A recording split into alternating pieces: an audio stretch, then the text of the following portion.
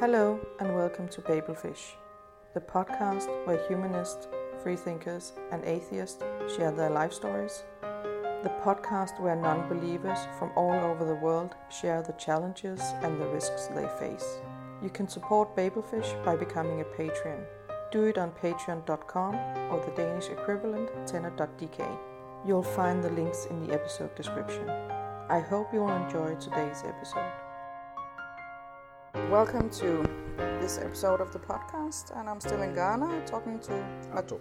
Ato? Yeah. Okay. Yeah. Can you tell me a bit more about yourself? Well, that was my name. Yeah. Yeah, and I'm a humanist, agnostic. Agnostic, yeah. Yeah, and not that funny definition of agnostic that everyone thinks means sitting on the fence. Agnostic as in I don't think you can know, and it has no impact on my life, and I don't really care anyway. So Yeah, okay. Yeah. That kind of agnostic, yeah. There are many kinds. Yeah, that's there the is. thing. Yeah. That's the thing. So it's like, just to clarify, it's not like I think there might be something out there. I don't know. I don't care. That's it. Yeah. And if someone finds something out, then that's fine. Exactly. Yeah. Exactly. So Yeah. I don't think it has any impact on my life anyway. From all that I can see, it has no impact on my life whatsoever. So why should I consider it when I'm making my decisions or calculations or whatever? That's basically it. Yeah. And how did you become a humanist? So I grew up in a Christian household. What kind of Protestant or? Yeah, Protestant Methodists, actually. Okay, Methodist, yeah. Methodist Protestant. Anyway. And so up until about the age of 9 or 10, I was going to church because that's what you're supposed to do. Yeah. And everyone is formed by what their parents socialize them to be, or what their environment socializes them to be. So I was following that, but I had questions, and some things didn't make sense. Like the whole thing just smelled funny to me. So, and I was still believing, like staunchly believing in everything as much as any kid can. And one day I came home from church, came into the house. My dad was in the garden. He didn't go to church, and he was having a cigarette. And then I'm like, hey, this is what they preached today. They talked about Moses and the 10 Commandments and da-da-da-da-da. And he looks at me and he just laughs. He's like, that's what they told you. I'm like, yeah. And he goes, so what do you know about Hammurabi? And I'm like, Hammurabi? Who? Yeah. Hammurabi. It's like, you don't know? It's like, oh, okay. How about Habakkuk? They told you about Habakkuk? I'm like, no, I don't. It's like, you know what? You have a library in the house. So it's like, there was this room that was filled with books, and at that time, encyclopedias were these huge volumes of books. Yeah, you had so many books. Exactly. Yeah. He's like, so go in there and look up Habakkuk and Hammurabi. So I go in there, and then I'm reading about Habakkuk, and then it's like mostly this biblical stuff with a little bit of history around it. And not that interesting, basically. And then I read Hammurabi, and it's talking about Hammurabi's code and all of that. So it's like I read it, I understand it then, and then I come rushing out, and I'm like, yo, what are you trying to tell me? And he goes like, what do you mean? I'm like, are you trying to tell me that Moses stole the 10 Commandments? He's like, no, I did not say that. He's like, are you trying to tell me that the preacher is a liar? He's like, I did not say that either. I'm like, what are you trying to say? Yeah. And he goes, I'm trying to say you should make up your own mind what you believe in and not let anyone force you to believe in anything. And that was basically the beginning of I think their stages, and that was the beginning of questioning, like officially questioning. For a few years after that, I would still go to church. And then there was one time when I was sitting in church and they were talking about the creation myth and the creation story, Genesis and whatnot. And now we know it's a myth, right? Anyway, but they were talking about it, and I had a question. I actually had a genuine, non-confrontational question.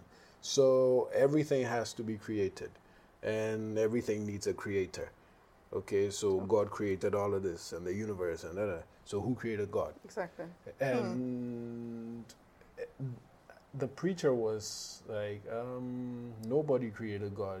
I'm like, no, that doesn't make sense. And by that time, I'm like 11, and I'm asking all of these questions, and I'm going, no, I really want to know. And he's like, you know what? Let's talk about it after Sunday school, right? Not in front of the others. Yeah, exactly. And the thing that pissed me off, I can't say it. Yeah, you can. Right. The thing that pissed me off about it was this Sunday school teacher moves out at the end of the whole session, at the end of church, and then goes to snitch on me to my parents. Oh. I'm like, dude, that's not how it works. And it's like, if you don't have the answers, just say you don't have the answers. Yeah. And it just confirmed that it's a load of bullshit. Like, just tell me you don't know. Yeah. Yeah.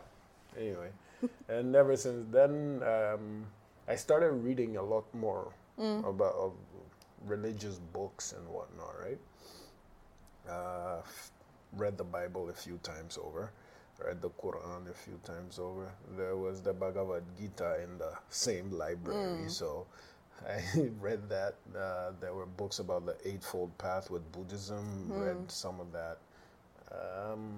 Later, much later in life, I was like, Scientology, and then it's like, bullshit. You know, right? Yeah. So it's been fun if you look at it from the perspective that they are stories. They were the things that people could fall on when there was nothing else to fall on. Yeah. So it's like, hey, if you look at it from that perspective, it's interesting. Like it could be good content if you wanted to write a trans-galactic fictional story or something. Yeah. But apart from that, it's nothing much. Yeah. Yeah. So that's my Genesis story. Yeah. Okay. And when did you come out as a that you didn't believe? Or? So it's not necessarily about coming out. Okay. So I've lived in many places, and at any different place you test the pulse. I was not going to come out in Niger.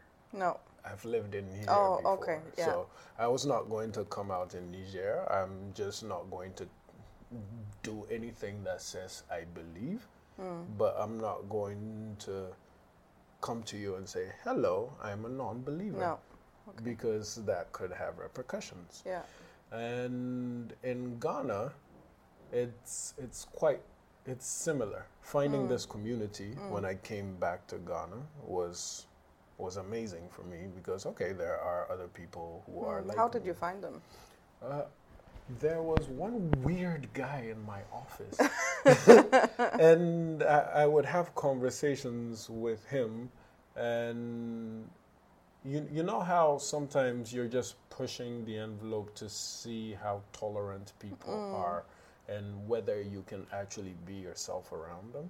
So with this guy, I was pushing that envelope, and then he's like, hey, look, I actually think you're a non-believer. Here's the thing, I'm also a non-believer, and then there's a community of us. And I was like, oh, dude, you should have said so earlier. You know? Yeah. And yeah, so that's how I came to find the humanist groups. Ever since then, it's been more about looking online on Facebook and connecting with communities all around the world, actually. Yeah. So, Yeah. yeah, but coming out per se, my dad knows that I'm completely a non-believer. Yeah. Like, he knows. My mom suspects it, but it's like, bless her heart, I don't want to break her heart, kind of thing. So she suspects it, she kind of knows it, yeah. and she would nudge in the direction of maybe you should say a prayer before you go to bed or something. Yeah. But in reality, she doesn't really care. And I think, in a sense, I think it's the generation that they were brought up in has shackled her to that belief system. Yeah. And if she was born in my time, I believe she would probably have, she would probably be a non-believer. I genuinely believe that because she has no problems with it whatsoever. Yeah, but But she doesn't say it out loud. Exactly. No. Exactly. Exactly. So, and I'm not gonna say it out loud. Although I pushed the envelope with her a little bit as well. My sister, she's a she's a non-practicing believer. Okay. My brother recently just went like, you know what, fuck it, I don't believe in all of this nonsense. Okay. Yeah. But at first he used to say he's a social Christian. That's what he, that's what he called it? Yeah, that's what he called it. After Yeah. a few years ago, about 10 years ago. That's also because in Denmark, most people say they're cultural Christians because they would like to get married in a church. They also want their kids to be baptized and confirmed. We have confirmations. And it's a thing almost every kid gets confirmed in Denmark. So that's a social thing. Maybe social Christian is a better word than cultural Christian. Yeah. Yeah. I don't know. So he used to call himself a social Christian, and of late when I talk to him, and I have regular talks with him, he's a non-believer, completely vehemently a non-believer. Cannot see how, like, he's where we're at. So so that's wonderful to know, because there are people in my family. My family is relatively tolerant about it. At least my mom is tolerant. My sister is like, yeah, do you? And my brother is like me. But that's positive for you because it's rare, right? It's most people are the only ones. Exactly. Yeah. Exactly. I've known people who have been kicked out of their houses. I've known people who have lost their friendships, relationships. But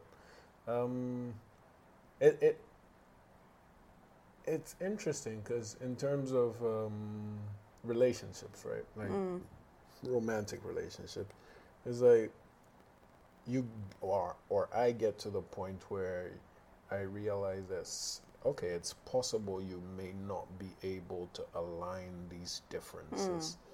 And so you could even start a conversation, start going out with someone, dating, like having a couple of dates, dinner or something.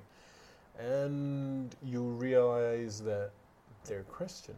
And most of the population in Ghana is Christian. So what do you do when you know it's not going to go anywhere after that? Yeah. Yeah. It's like, yeah, nice to know you. Because you don't need to be an asshole about it either. So it's like, we just don't align. It's not going to work. That's it. Yeah. Yeah, because you're too far apart to, it won't work in the long run. No. It won't. You want a church kind of thing at the end of the day, and Want to raise your kids Christian? Yeah, no, none of that. None of that poison. Yeah. Please. Yeah. Yeah. So that's it. That's my story so far. So, and you lived in Nigeria. Yeah, not Nigeria. No, yeah. Yeah, the French one. How you pronounce it? I'm not Niger. sure. Niger. Yeah. And they're worse, or? There, a lot of my friends were Muslims. Okay. And you're not going to tell Muslims that you're not a non-believer. Although, and this hones down who I am, all you listening, I was in the American school in Niger at the time, so there were there were Christians, there were people, Indians with Hindu or Chinese people with Buddhist backgrounds. So like there were different religions, different practices, different cultures. So in that mesh, it was easy to get lost in there and then just blend in. Yeah. But with those that my best friend was a Muslim boy. I don't think he knows that I am a non-believer. It's almost like he would. It's from what I gather, a lot of Muslims would rather you were a Christian or you believed in anything, but how not believe. Yeah, yeah. Yeah. So I met that a lot. Yeah. Actually, all around that, it's better for everybody who are non-believers. They know that it would have been better. Yeah. If they belong to a religious minority, Yeah. than the fact that they don't believe. Yeah. Yeah. And I find even that ridiculous. How do you reconcile that with the religion saying that this is the only way to, in quote, live? Because we're not going to talk about heaven and hell. Yeah. Yeah. But this is the only right way. And if you're not with us, then you're basically not human, right? Yeah. So how do they reconcile it with, you're atheist or you're agnostic. You should rather be Christian or you should rather be an idol worshiper or pagan or whatever. How do you reconcile that? I don't know, but no. Yeah. But it's really common. Yeah. That people experience that.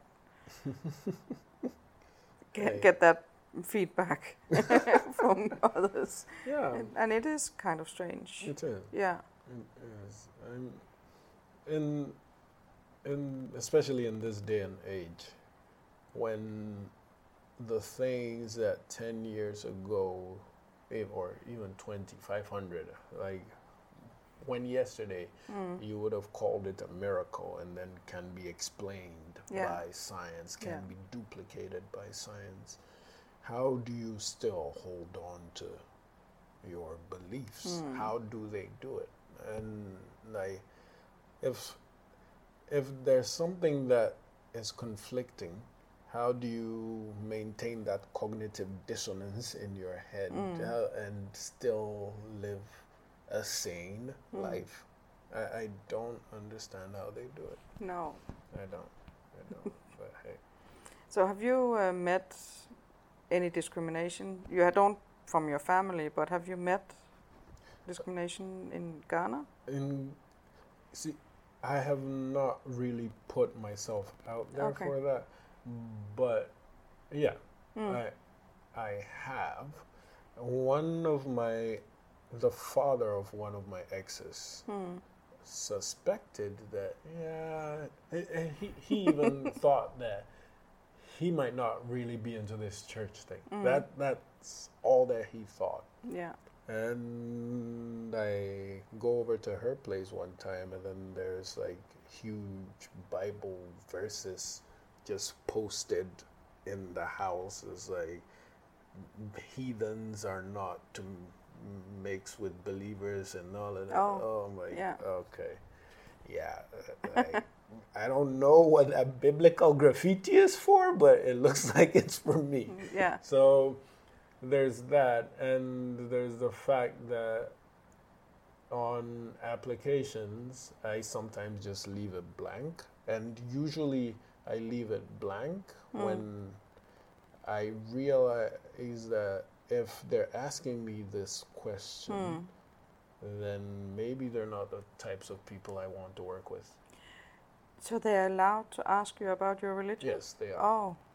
Yes, they are. Because it's not allowed where I'm from. Yeah, I can imagine. Yeah. Yeah, but because you have freedom from religion and belief. Yeah. And it's a private matter. So you're not registered with your religion. What they'll say is, because with a lot of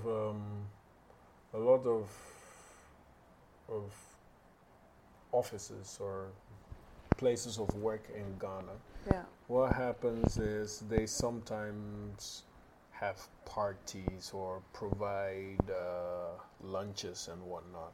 Their excuse is, we need to know if we can have pork meals. Or that. But they can just ask if there's stuff you don't eat or you're allergic. Yeah, no. I know, okay. Right?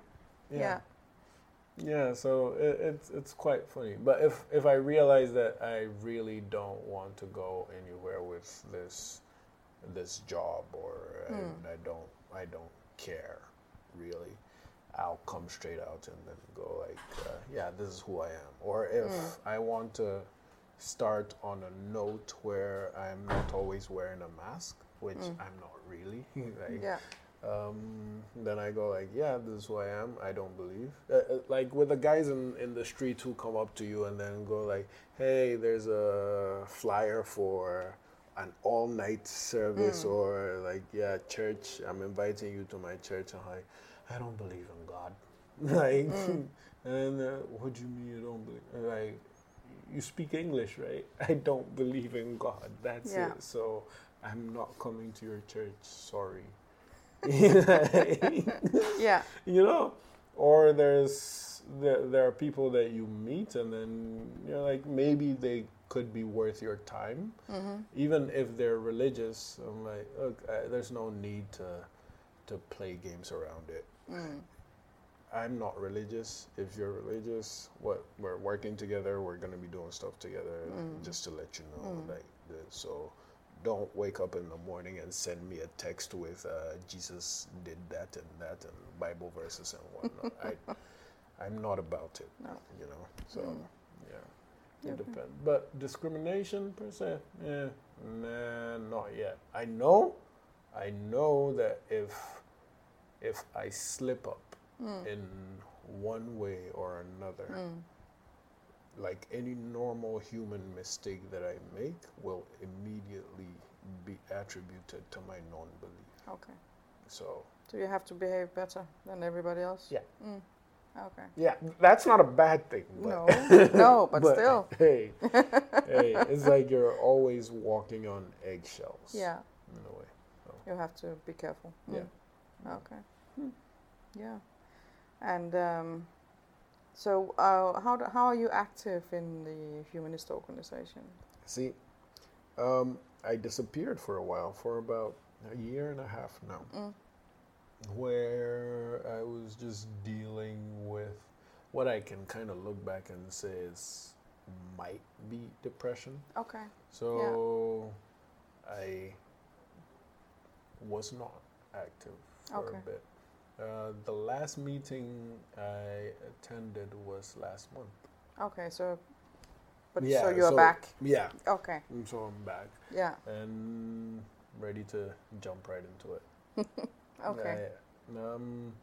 I realized that there's been a lot of changes in terms of organization and whatnot. So it's like having to find my feet all over again. Yeah. But, it's good to see the old faces, and I'm waiting for the next meeting. There's been discussions about a creative fair and whatnot, so always want to do that again. There's trips that are organized. There were book donations as well, where people contribute, all us contribute towards it. So, in small parts, we all do help. But, Okay. So you're just back in the community. I'm just back in the community again. And it feels good?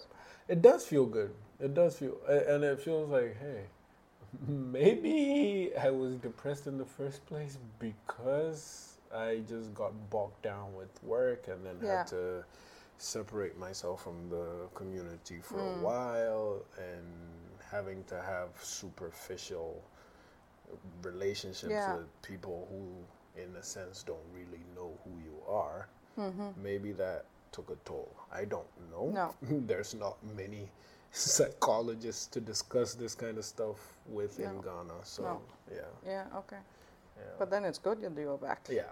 If you feel good about it and you're coming home. I know, right? Kind of, I know, right? Okay, yeah. It's good. It's good. Yeah. But thank you. Thank you. Interesting to hear your story. Yeah. Nice talking to you. It's been a pleasure. Thank you. Thank you for listening. Remember, you can support Babelfish by becoming a patron. You can also follow Babelfish on Facebook and on Instagram. You'll find the links in the episode description. Until next time, be a happy human.